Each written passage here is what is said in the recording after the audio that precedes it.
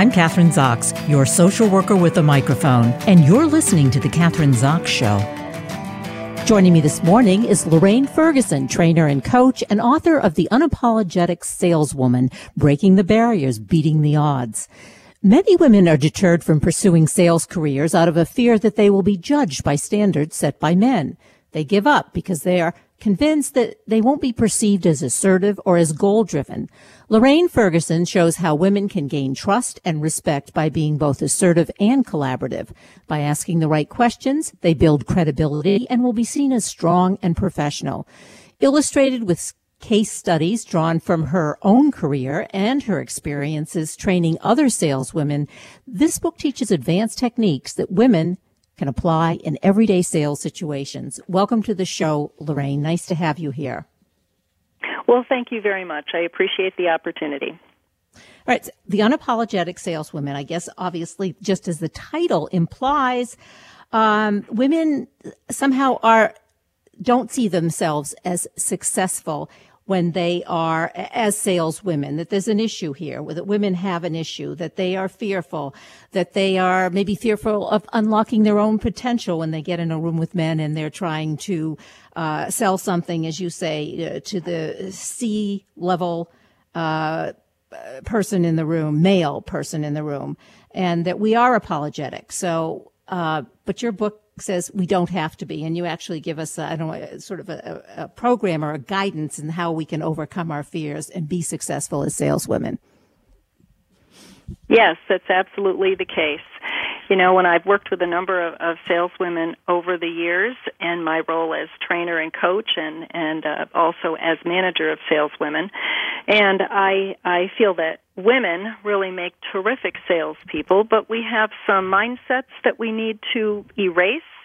And we also, if we're going to be successful, need to have a strong selling system in place. And it's got to be a selling system that is different than what we see as the traditional sales approach, which is how traditionally men would be selling. Let's talk about the traditional approach that we as women should not be doing and why it doesn't work for us. Okay, I think that's a great question. When you think about the traditional way in which people sell, and primarily it has been men over the years that have been the primary sellers, I always start by saying, what words come to mind when you hear the word salesperson? And usually that's a good descriptor of what that traditional sales system is, which is pressure, trying to convince, a lot of features and benefits, and a lot of the salesperson doing all of the talking. And when I think about women, that really is not very appealing to us. And when I think about my own career in selling, I sold that way for a number of years, and then I came across this selling system which is called Sandler, and that was kind of the awakening for me that, we don't have to sell that way. In fact, if we can utilize what comes to us naturally, which is our ability to nurture, to listen, to really look at the bigger picture and help somebody to discover what the real issues are and how important it is to address those, then we're in a much better position to be effective when it comes to selling. So that's what I mean. We need to throw away the old sort of mentality of what selling is and that we have to behave in a way that is not a good fit for us and replace it with a much more collaborative, conversational, no-pressure approach. So it's amazing, it seems to me, that if we've been using this approach that doesn't really work for us as women, that we would be selling anything, or we wouldn't be selling too much, I guess. What about, in terms of when I talk about what we are trying to sell, does this approach, as you describe it, work in any kind of a venue, whether you're trying to sell a car or you're selling jewelry or you're selling insurance? Is this for all? Yeah. Yeah. The answer to that is that when we think about selling, every sales conversation really has a couple of different pieces, regardless of what you're selling. The first is I have to build some sort of rapport and trust with that person. I need to qualify that person and the situation is something that I can address, and then I need to have some manner in which I present a solution. So what oftentimes differs is in a retail sort of selling situation, it's a much shorter conversation, and it's less complex. But the underlying components of selling remain the same. So in a more complex sales environment, I'm going to have a lot more interactions. I'm going to be spending a lot more time really qualifying, because there's more that I might need to really be uncovering in terms of what issues exist. I might have to spend more time in terms of budget or investment expectations. And certainly my presentation may involve multiple decision makers. Let's talk about sales in terms of a house, because I don't know where that stands. I would describe that as a complex situation. People are going to spend a lot of money buying a home, and it's maybe a lifetime purchase. So when you're talking about sales and you're talking about women in sales in real estate, talk to us maybe specifically, give us an example in that kind of a situation. Okay. I think the key behind selling, and I'm thinking about real estate, is oftentimes a seller will look at their role as being one in which they need to present features and benefits, and they need to really try to convince the person that this might be the right fit. And we all know, particularly when it comes to a home, that's something that's very personal. So when I think about selling the Sandler way, it really is erasing that whole connotation of, I've got to convince somebody, or I'm going to really demonstrate that this is the best home for them. Put all that aside, and what I like to say to women is, think about you're having a conversation with your best friend, and your best friend has a problem. And that best friend needs someone who can listen to them, who can ask the right questions, who can help them to really discover what's important to them. And in other words, let the person discover for themselves and sell themselves on what is important and what is a good fit. And when it comes to buying a house, if we can slow down a little bit up front and really have a conversation with that prospective buyer and say, talk to me about what's most important to you. What would your biggest fears be in terms of a home or a community or, in making a purchase of this type? So we pretty much have the palette of paint, if you will, all the different things that we might know about real estate. And we have the paintbrush, and what we're doing is through our questioning and our sincere interest in getting to what's most important, is we're handing our buyer the paintbrush. Every time we ask a question, we're looking to see, are they painting? What are they painting? What is on that portrait that is defining what a good fit looks like?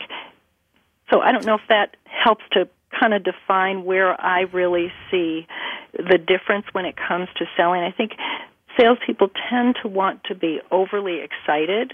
They want to run too quickly to the solution. And if we can learn to slow down, have a two-way conversation where the buyer is doing most of the talking versus us, we're going to find out that we gather a lot of information, and that person's going to paint that ideal fit for themselves and for us. Yeah, I mean, that makes a lot of sense to me as someone who's purchasing. I'll take the other side, but when I engage with someone, and I have found this, and you're right, there is a different style. There tends to be a different style between men and women. And when I get this hard sell, it really makes me want to run away. I really don't want to listen to it. It makes me feel uncomfortable. It overwhelms me. And my first response is really to run away or to say thank you very much and goodbye. And I'll give you another example, actually, is when people call you on the phone soliciting monies for maybe organizations that I do want to contribute to. And perhaps I have an idea in mind about how much I want to donate. But when the person on the other end is giving me this hard sell and convinces me that I should spend more than I want to, and maybe I do, and I hang up and I feel terrible, and I don't want, and I'm very sorry that I did it or made that kind of a commitment, which doesn't just apply to donations, but in other circumstances or other situations. It could be buying cosmetics, and they can trying to convince you at the cosmetic counter that you need a lipstick or powder or whatever it is that you don't really want, and then you bring it home, and then you don't want to go back there again. Don't want to have that kind of Yeah, and the other thing that happens is when you're in a situation where somebody's trying to convince you of something and it's not really your decision, a lot of times if you're in the buyer role, you can feel pressure on the part of that conversation. So sometimes, like you're referring to in terms of lipstick, I might just find it's easier as a buyer to just buy it, because then I don't have to deal with objections or further selling on the part of that salesperson. So we want to avoid all those things. It should be a two-way conversation where, neither party is worried about whether or not they're going to buy or sell something. If we set things up properly and we begin the conversation well, which to me means we have mutual agreement over why we're here, what we're looking to accomplish, make it clear that we're going to ask each other questions and figure out what it is that you want. I'm going to try to figure out if I have something that fits that need, and we give each other permission at the end of that conversation to either say, no, this is not a good fit, and walk away from it, or, yeah, I do think this is a good fit, and we set a clear next step. So removing that kind of pressure from both parties allows us to have a very productive, collaborative conversation without pressure on either party's part. Lorraine, what about the past or even the present, let's say with men, because we're talking about women and the approach they should take? Well, how does this hard sell, has it worked in the past? Are men, will they, given who they are they going to continue to do these kinds of hard sells? I think of a used car salesman, I guess, is one example. Yeah. But or is the whole sort of the playing field will change if women take the approach that you're talking about? Well, I think a couple of things. The traditional way of selling, the hard sell approach, is one that, unfortunately, we still see a lot of that out there, both on the part of women being put in that position and men following that approach. The reality is if you try hard enough, you're going to win some business that way. I mean, I learned how to sell that way. I sold that way for many years. It was never very comfortable, but I did have success. So it really is about, just because something is working doesn't mean it's the best way to do it. And I think, the world has changed. No one is really interested in being pressured or told what it is they need. So really, whether it's a man or a woman selling, it really is time to really reflect on what is your selling approach, and is it really the most effective approach for you to follow? I think you just touched on one thing. One thing you just said is the world has changed. I think the world has definitely changed and really does affect this buyer and seller relationship, because when you walk into a place, and it could be any kind of a situation, even when you go into a doctor's office, you have the buyer has a lot of information. You're not going to, a lot more information than they ever did. For instance, I'll go back maybe to buying a car, really. Women have a lot more information about buying cars. All you have to do is go online before you actually go in person, face to face, to buy the car you want to buy. So they're not going to be able to convince you, like in the old school when you really didn't have a lot of that kind of, you weren't that well informed. So that changes everything too. I think it changes the playing field. It absolutely does, I mean, the reality is nobody really wants to be sold. We may want to buy something, but we want it to be on our terms. And to your point, I don't think there's anyone that's going out to buy something of any significance that is not going online first, doing some checking, seeing what's out there, educating themselves. So when you think about that sales person today, in some ways their role has been diminished. They're not needed from the standpoint of product information. What people are needed for today when they're in a sales role is their ability to understand what it is you're looking for and to be able to address those needs in a way that is very professional. And I think it all comes down to our ability to really relax, be patient, and have a conversation with somebody that is not under the context that I'm going to sell you something. I mean, selling, to me, that's the end result if you have the right solution. Selling is really, in my opinion, more about uncovering. It's kind of like if you were a private investigator. You don't really know when that person shows up, whether it be for a car or it be for consulting services or marketing or whatever it may be. You don't know who's coming to you yet. You don't know personality style. You don't know any of those things, and you certainly don't know what is driving that decision. So if we can set aside the whole perspective that I need to sell something and replace it with, my job is to figure out what it is that's causing them to come in to begin with, and have them share with me through my effective questioning what they need and what that needs to look like. Then I'm going to be in a much better position to be that advisor to them and to have a successful outcome, which ultimately would be the close. And I think the other things, what you're saying is the obvious, that you want to deliver the service or the product that the buyer wants, that the person wants. And I think when you follow those steps that you've been talking about, I think one would feel more comfortable to call that person up, ask them more questions, email them more questions, continue the relationship so that they maybe get more information and instead of walking away, like you said, and buying lipstick you don't even want just to get out of there. You're never going to go back. Yeah. And so it does work. I want to ask you, so you're talking about your own personal experience. You've been in sales for a long time. But what were you selling and how were you when you were doing the hard sell?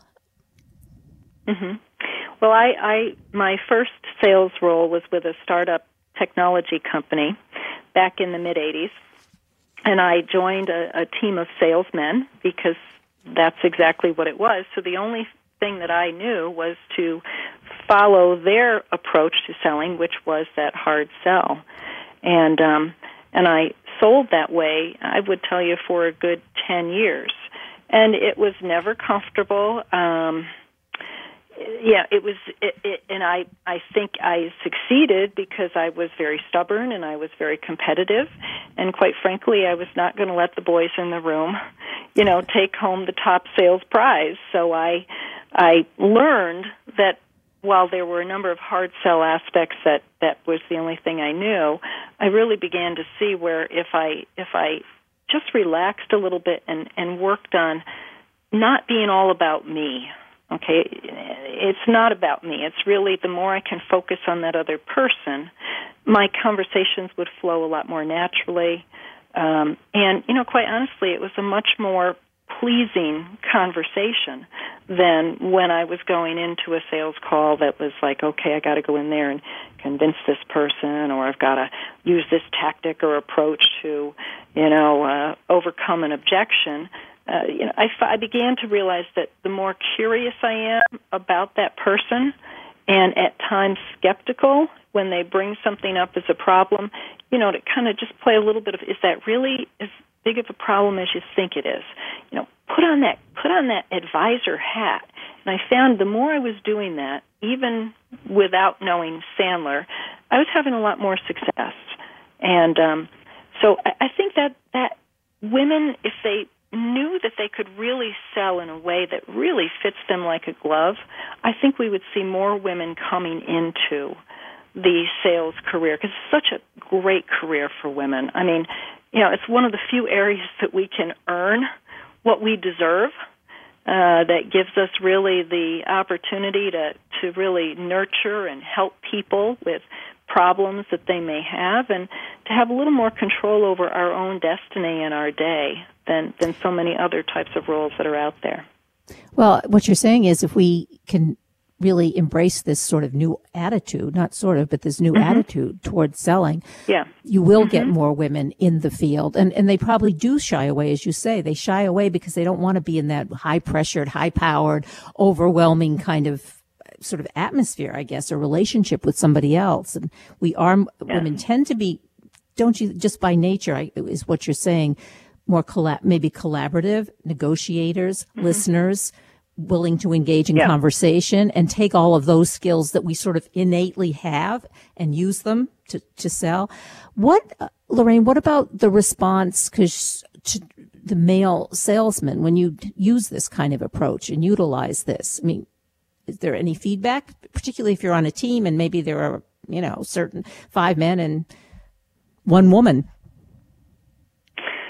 Well, part of what I see, because I work with both men and women, and when you have someone on a team who is using this collaborative, no-pressure approach, in the beginning, you're going to get kind of pushback from the rest of the folks of, that doesn't work, or you really need to go in. You need to set that time. You need to go in and sell them on what it is, and why are you asking all those questions? And I think the biggest challenge a woman has in the environment is believing in themselves and taking the risk to do things differently, because there's a tremendous amount of pressure for them to follow the way that other people feel they need to sell.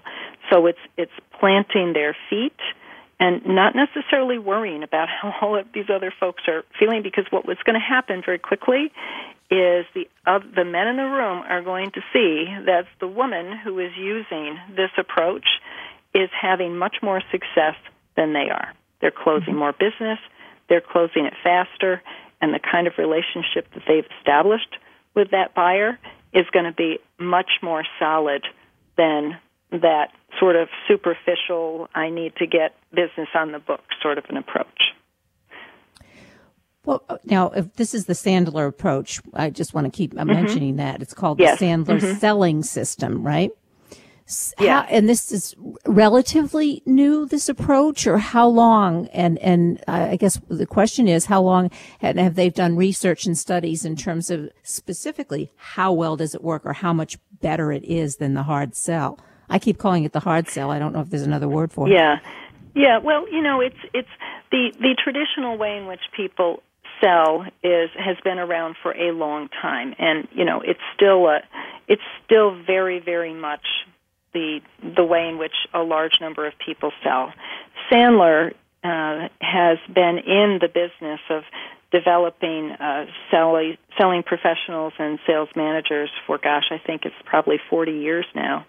And as with anything, we learn from ourselves, and we're learning from our customers, and so our approach is one in which we're always looking at it and saying, what are the core components that we need to have in place for a successful conversation, and then we're continuously making changes in order to really keep up with the times, and some of that is just how we say things, or it could be, with the different complexities of different types of products, there may be additional tools that we need to be incorporating for us to, sell a more advanced or complex kind of an environment. So it's constantly evolving, and you're constantly analyzing your approach and how well it's working, which is a good thing, obviously. Right. We have a couple minutes left, so I want to I know that I have a website here that listeners can go to, www.sandler.com. But your book, specifically The Unapologetic Saleswoman, Breaking the Barriers, Beating the Odds, is there a website for that as well that we... There are 2 ways that someone can purchase the book, and one is through the Sandler.com website, and the other is through Amazon. So if they go to the Amazon website and search for The Unapologetic Saleswoman or Lorraine Ferguson, they will find the book there as well. Is this your first book? This is my first book. I have written a number of articles and contributed to a number of things within the Sandler Network, but this is my first official book. I guess my last question is, your first official book, how are the sales going? Well, I can tell you it's been pretty exciting. I I get a lot of feedback through LinkedIn in particular from people in the business community to the book. I recently was at a conference down in Baltimore, and the book created quite a buzz with the folks in the audience, and it was a combination of men and women. And what I found really, really encouraging is how many men came up to me after that talk about the women on their sales team or attracting more women to sales, and what can they do to, create an environment in which they can have more of a diversity of their sales team. So I think it really kind of hit home, and I think the feedback has been great, and we are definitely selling some books. So I'm very encouraged. Well, thanks so much for sharing all the information you did today. And The Unapologetic Saleswoman, I wish you the best. Great book, good information, and it is, as you say, it's for women and men. Yes. Thank you so much, Catherine. I really appreciate the opportunity, and let's all sell well. Yeah. I'm Catherine Zox, your social worker with a microphone, and you've been listening to The Catherine Zox Show.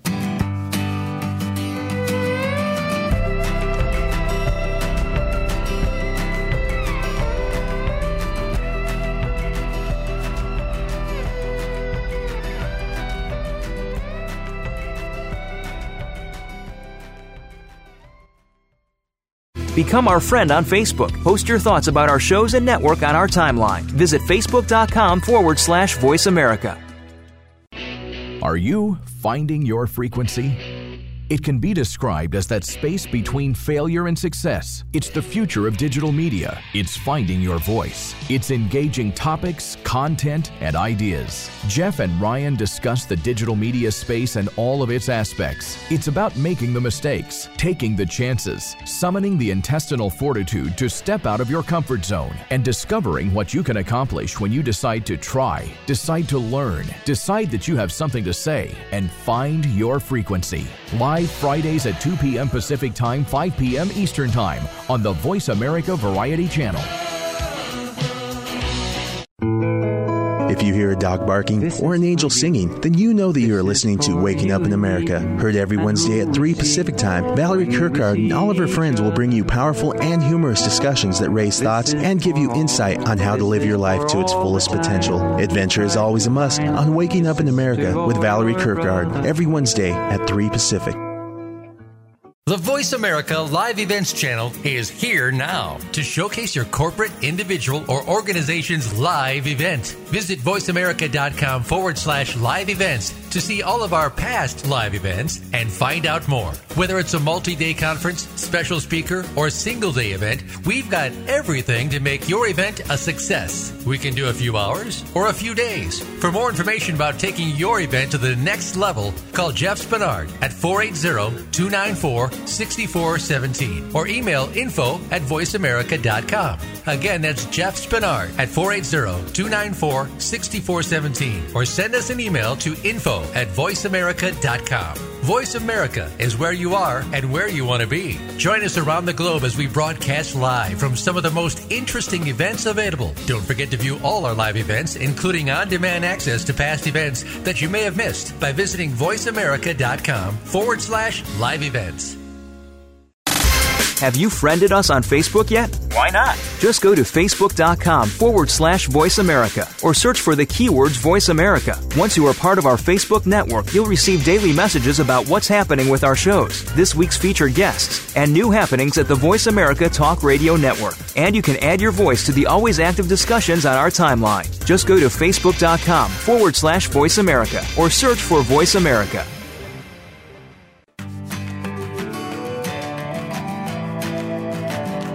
I'm Catherine Zox, your social worker with a microphone, and you're listening to The Catherine Zox Show.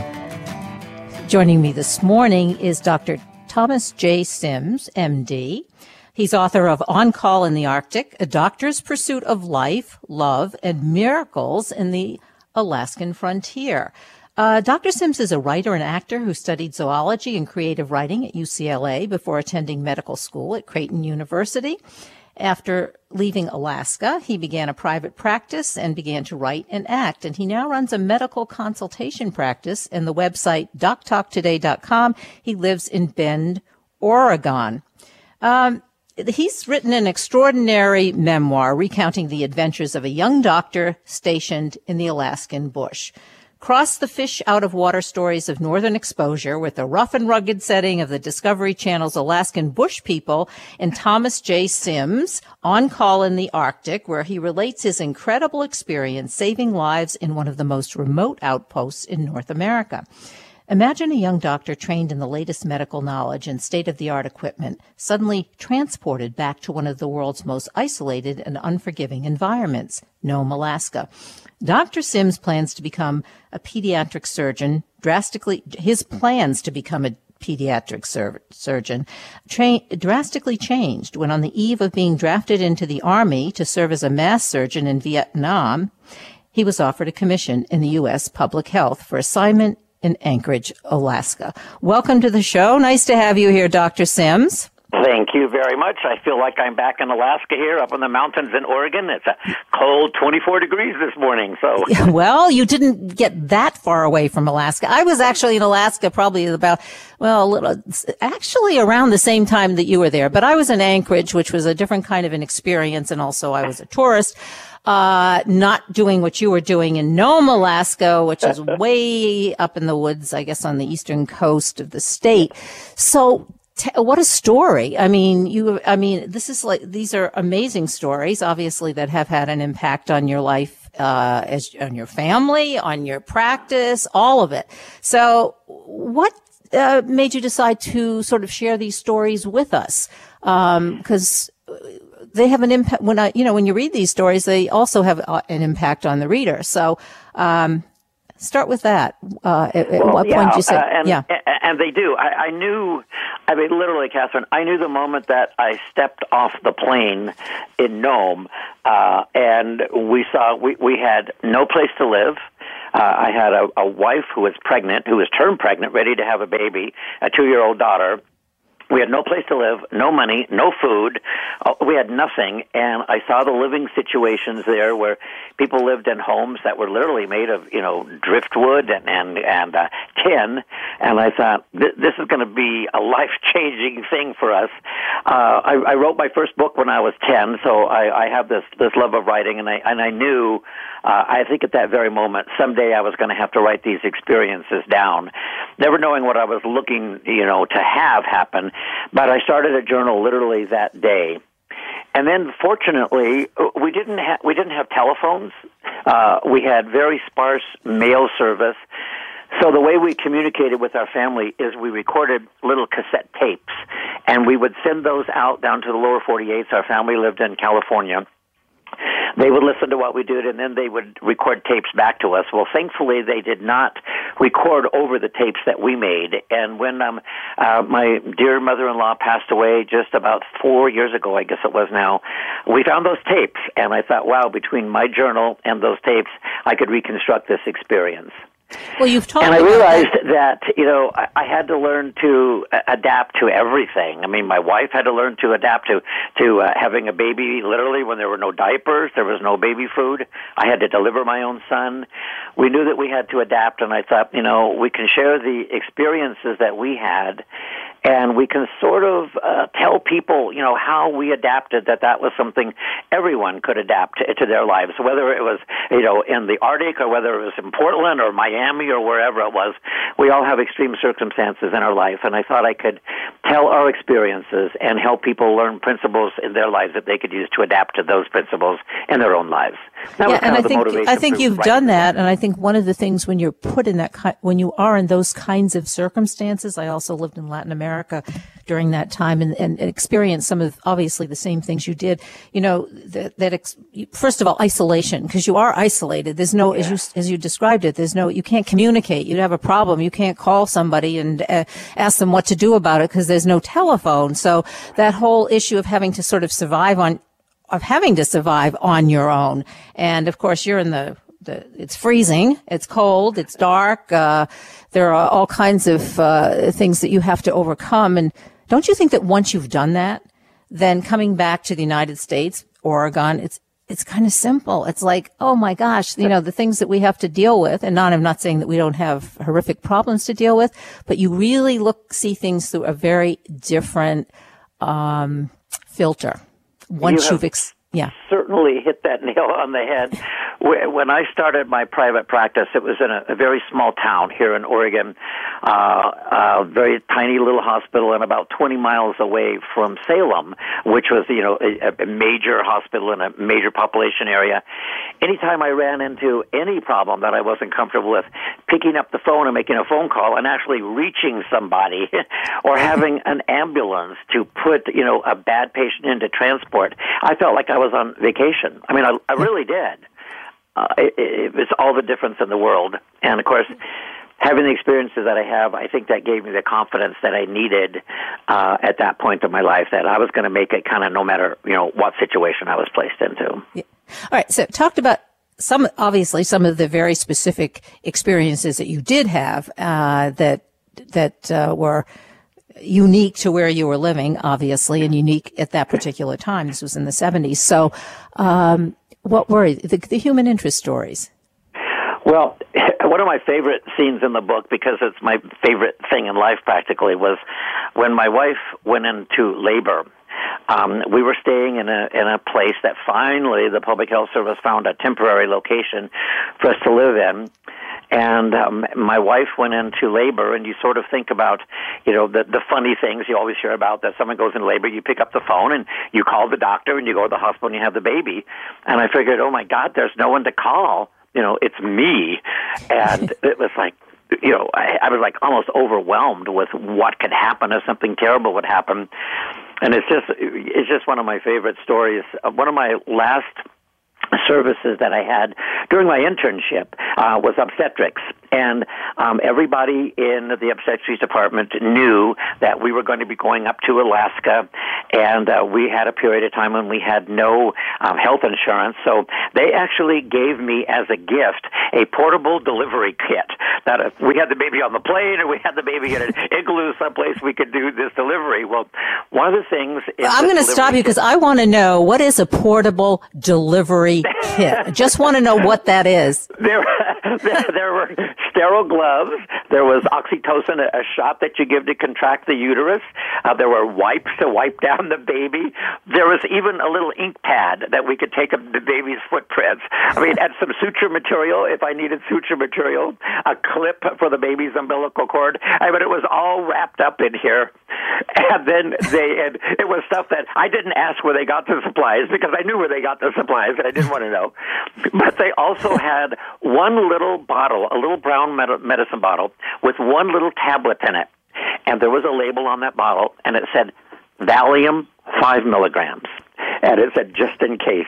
Was that for you or for the was the Valium for you or for the... Well, it didn't say. Yeah. So what happened when my wife finally started labor, and I checked her, and I thought, we have this clinic thing, and we better go over to that clinic. She's in labor. And I thought, oh, my God, what am I going to do? And then I remembered that Valium.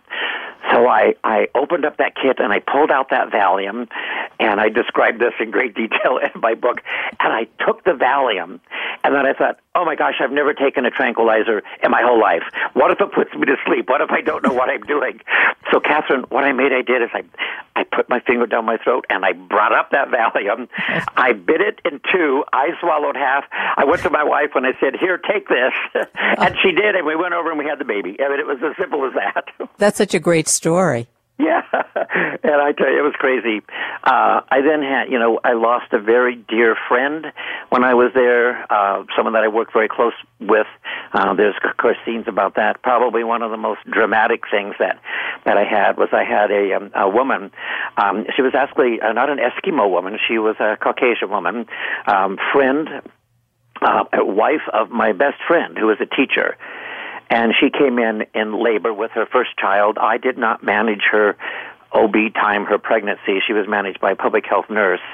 the nurse was on vacation, and she came in one night, and she was in labor, and she hollered at, of course, I'd never seen her for her pregnancy. She hollered out, the baby's coming, the baby's coming. So I looked down and getting ready to deliver the baby, and a hand fell out of her birth canal area. This little blue cyanotic hand. And, of course, that's undeliverable. That's a shoulder presentation. And this was a setup to lose a baby and probably lose a mother. And we had a communication. It was kind of a telephone. It was a thing that used, it kind of went through these great big things around the state of Alaska called the White Alice system. It was like satellites, but it wasn't through a satellite. It was these big dishes that went across the land. And I had my nurse try to get an obstetrician on the phone in Anchorage. And she tried, and finally she made a connection. It was about 2 a.m. in Anchorage, and I got this doctor on the line, and I said, I have a shoulder presentation, a woman, what am I going to do? And he thought for a minute, and he said, pray, and he hung up on me. And I thought, someday I'm going to kill that guy. Yeah. And I was left with this situation, and it was just a horrible situation. Didn't know what I was going to do. What did you do? Or you're not going to tell us? It's in the book. Well, I'm supposed to say you got to read the book to find out. No, I will be happy to tell you. You want me to tell you what I did? Yes. I scrubbed. We didn't have any, they're called gauntlet gloves. We didn't have any gloves that were long enough. I scrubbed my hand, my shoulders, my chest with betadine, and with a bare hand, because I couldn't take a chance on a short glove slipping off, I took that little baby's hand in my hand, and I just closed my eyes, and I prayed, as the doctor suggested, and I just closed my eyes, and I just reached up inside the birth canal area. I was able to get my hand through the dilated cervix up into the uterus, and I retracted that hand, and then just by the grace of God, there's no other way to say it, I was able to grab a foot, and then a second foot, and I delivered that little baby, and I got that baby out, and when that baby took that breath, I just could hardly believe it. I think I broke down in tears, by the way. But then the greatest thing, it might be the reason I was born, about 17, 18 years later, in my home in Oregon, we were having some painting done, and a gentleman was painting the house and doing some stuff, and he noticed some Alaska memorabilia around, and he saw our name, and he said to me on a Saturday, he said, I see your name is Sims. By any chance, were you a doctor up in Nome, Alaska? And I said, well, I was. And he said, do you remember delivering a little baby that came out hand first? And I said, matter of fact, you don't forget that. How could you forget that? Why do you ask?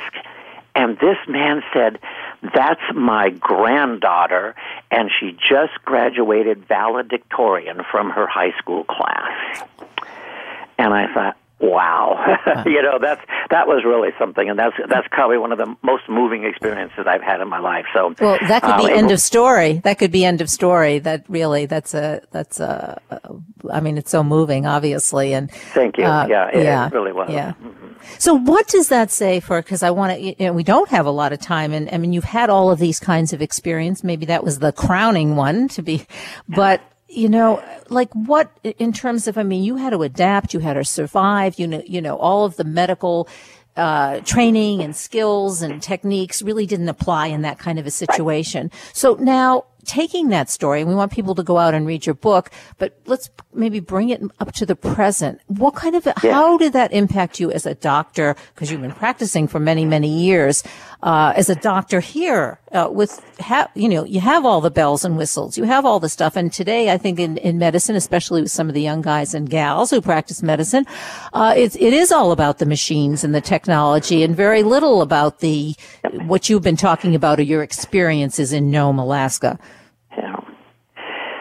I learned that I came from a rough upbringing. Many people did. And I learned I had to adapt to my childhood. And it was substance abuse in my family. And just thank God I didn't go that way. But I learned when I was up in Alaska that my training and my experience, I had just finished internship, no more training than that. They were really going to just let me down, that they weren't going to tell me what to do. That I had to learn to adapt, just kind of using those as a background for my instincts. And I learned and the same as I did when I was a child, that if I could learn to just improvise and be flexible and persevere, just those three principles, I could let my instincts, tell me what to do kind of no matter what. And that's the theme of my book, that I wanted the memoir to not just be an adventure story of what happened to me. I wanted to pass those three principles on to readers that then they could use in their lives, because we all come to extreme circumstances in our lives. And if you can just learn those three principles, anyone can adapt to life. I'm very happy. I was just given a blogging gig for Psychology Today, for example, and I'm going to be blogging for about a year with them, and I'm going to be blogging under a title, Under Extreme Circumstances. And what I'll do is I'll relate how I was able to have these experiences that I had up in the Arctic and adapt, and how it let my instincts, guide me based upon my training. And I think that's so important, because I think today there's just, in my experience, and even with my own kids and their education, and there's so much hand-holding, and there's so much sort of getting away from go with your gut or go with your intuition, and I don't think that's a good thing. And no. As you say, looking at the computers and looking at the X-rays and looking at this, I'm hoping that people will listen to one another and they'll talk to one another. And in my profession, that's all I had. And I think as I was able then to enter my real practice and my real life, I learned that I'm going to get more information by listening to my patients and the kind of problems, that they had, and try to read between the lines a little bit and do my clinical exam. And I was a doctor that used very little X-ray and very little lab work, because I tried to, focus my attention and my work on what they needed, rather than like technology just tell me what to do. And I carried that all the way through my practice life. And I think much of that was because I had to do that up in Alaska. I had no choice. But I was able to hone those skills because that's all that I really had at that time. Yeah. Well, now you're going to be able to share that with on the blog, which I think is great. I always remember one of my son's pediatricians saying, the look test. Just look at the baby. Look at the kid. Does he look well? Does he? Just take a moment to look at him. And I always remembered that, because as a parent I did that, but as a pediatrician he always did that. Yeah.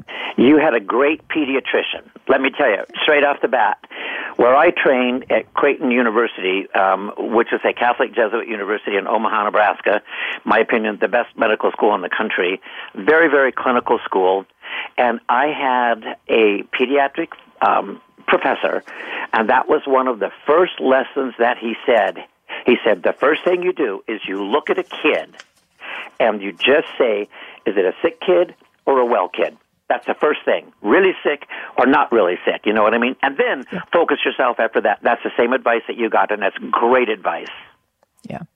And then you can look at the specifics, and then Sure. Yeah. Then you hone in on, you got a sore throat or earache or what you have, but first you look, how sick is this kid, and make that determine, and kind of let that guide you where you go. And that's instinct, and that's based upon your training and based upon your experience. And that's what I got up in the Arctic. That's for sure. And the book doesn't tell people how to use these things. The introduction of the book, I talk about these three principles that you're going to see during the book. I had to, for example, and if I could just tell you just one more little example that we had, there was a paranoid schizophrenic gentleman in town, and he was sitting atop a hill in the village of White Mountain. He was Caucasian. He was a paranoid schizophrenic, and he was shooting at people when they were going down the river. And the Alaska State Trooper came into Nome and told me, they grabbed me out of clinic and said, we have to fly you to White Mountain. You have to get this guy off the mountain. And I said, well, how do you expect me to get him off the mountain? And they said, well, that's your decision. You're the doctor. If you can't get him off, we're going to have to shoot him. So I had to figure out a way ahead. What was I going to do to go up on the tundra of White Mountain, Alaska, and try this guy with a rifle, pointing the rifle at me? How am I going to convince him everything is okay to come down on the mountain? Because if they don't, they were going to shoot him. And I was terrified with that, but I had to just stop and improvise and be flexible and use those same principles until I could figure out how to get him down. And I ultimately did. Of course, I explain it in the book. And that's the way the whole book is sort of written. It's I'm presented with these horrible, unusual circumstances. How did we deal with it? How do we use these three principles of life to adapt to that situation? Yeah. And it's shown by example. And I guess in this case, obviously, you were the doctor, which meant you were an expert in every single specialty. You were a psychiatrist, a pediatrician, an obstetrician. The trouble is, I was in my mid-20s, and I had no training in any of those things, except, my OB experience, 3 months. That's all I had. Psychiatry, probably 6 weeks. And it was flying by the seat of my pants. Yeah, well, but you were the attending in all these areas. Right. Yes, I was. Yeah. You know all the right words. I would have died to have had an attending up there. Let me tell you, it would have been wonderful. Yeah. Oh. And so maybe just one last question, because this has to do with family. This experience obviously must have had a different impact on your wife, because she wasn't the doctor. She had at least one of your babies there. So what was it, just sort of tying this all together, what was it like for her? And what was it like for you? There must have been strains, I'm assuming, on your relationship. But that's because I'll stop there. Well, first of all, I'm blessed because I got the right woman right out of the chute. Yeah. And we've been married about 51 years now, I think. And her name is Pat. And many people, they say, boy, I did a lot of work, but Pat was the real saint in all of this, that she was just right there, that this was a life experience with her. There was no way that she was not going to join me. There was no way she was going to go to Anchorage and have the baby. And she actually, I credit her for turning the whole corner on the experience that we had in Nome. We did have a lot of social issues and a lot of pressure because I represented government medicine. I was part of the public health service. And the local hospital there was unable to get or keep a private physician. So the Eskimo people were all blessed. They got health care. They were entitled to that. The Caucasian people, I was their doctor. I had to do things because I was the only doctor in town, but they resented that. And we came into kind of some hard times when we first got there, being part of the community, and it was my wife's decision to have the baby in Nome. She said, if these people here, if they don't think you're good enough to take care of me having this baby, they're not going to think you're good enough to take care of them. So she made the decision to stay in Nome and have us have the baby there. And after we did that, everything changed. We became part of the community. I think people really appreciated what we did, and it made life livable. So I really credit her with socially making us acceptable in the area. So you were a good team, and she was a very wise woman in her 20s. Yeah. I assume you were in your 20s. Yes, she was. As was she. Yeah. So it would have been a very different experience without her. I couldn't have done it. I literally couldn't have done it. Yeah. Well, we have about literally 3 minutes left. So I want to make, first of all, your blog. I want to mention that because we can be reading your blog. Thank you. Yeah, the title of the book, On Call in the Arctic, A Doctor's Pursuit of Life, Love, and Miracles in the Alaskan Frontier. Great book. Dr. Thomas Sims. And we can go to this website, oncallinthearctic.com, I guess, for information about the book. So, but now where can we go for information, the blog and any other, anything else that you're doing that would, relate to the book and the topic? The blog will be right on psychologytoday.com, and I'll have my first blog probably in about a week now, and I'll be blogging about once a month for them. On my website, oncallinthearctic.com, if persons would like to have a personalized signed book, they can actually order it through the website. The book is available on Amazon, every place online, available in bookstores everywhere. It's published by Pegasus Books in New York. And on my website, there is a place where I talk about events. I am trying to put together a speaking engagement calendar. I would really love to speak with audiences about my experience and relate, the theme of my book. And anytime I have a speaking engagement or something people would be interested in, that will be posted on the website on Call in the Arctic. Okay, so we will be following you. Thank you. I appreciate that. There's also a web page, Facebook, a Facebook author page. The Facebook author page is under my name, Thomas J. Sims, author. Great. Thanks so much for being on the show today, Dr. Thomas Sims. Thank you. Appreciate it a lot. I'm Kathryn Zox, your social worker with a microphone, and you've been listening to The Kathryn Zox Show.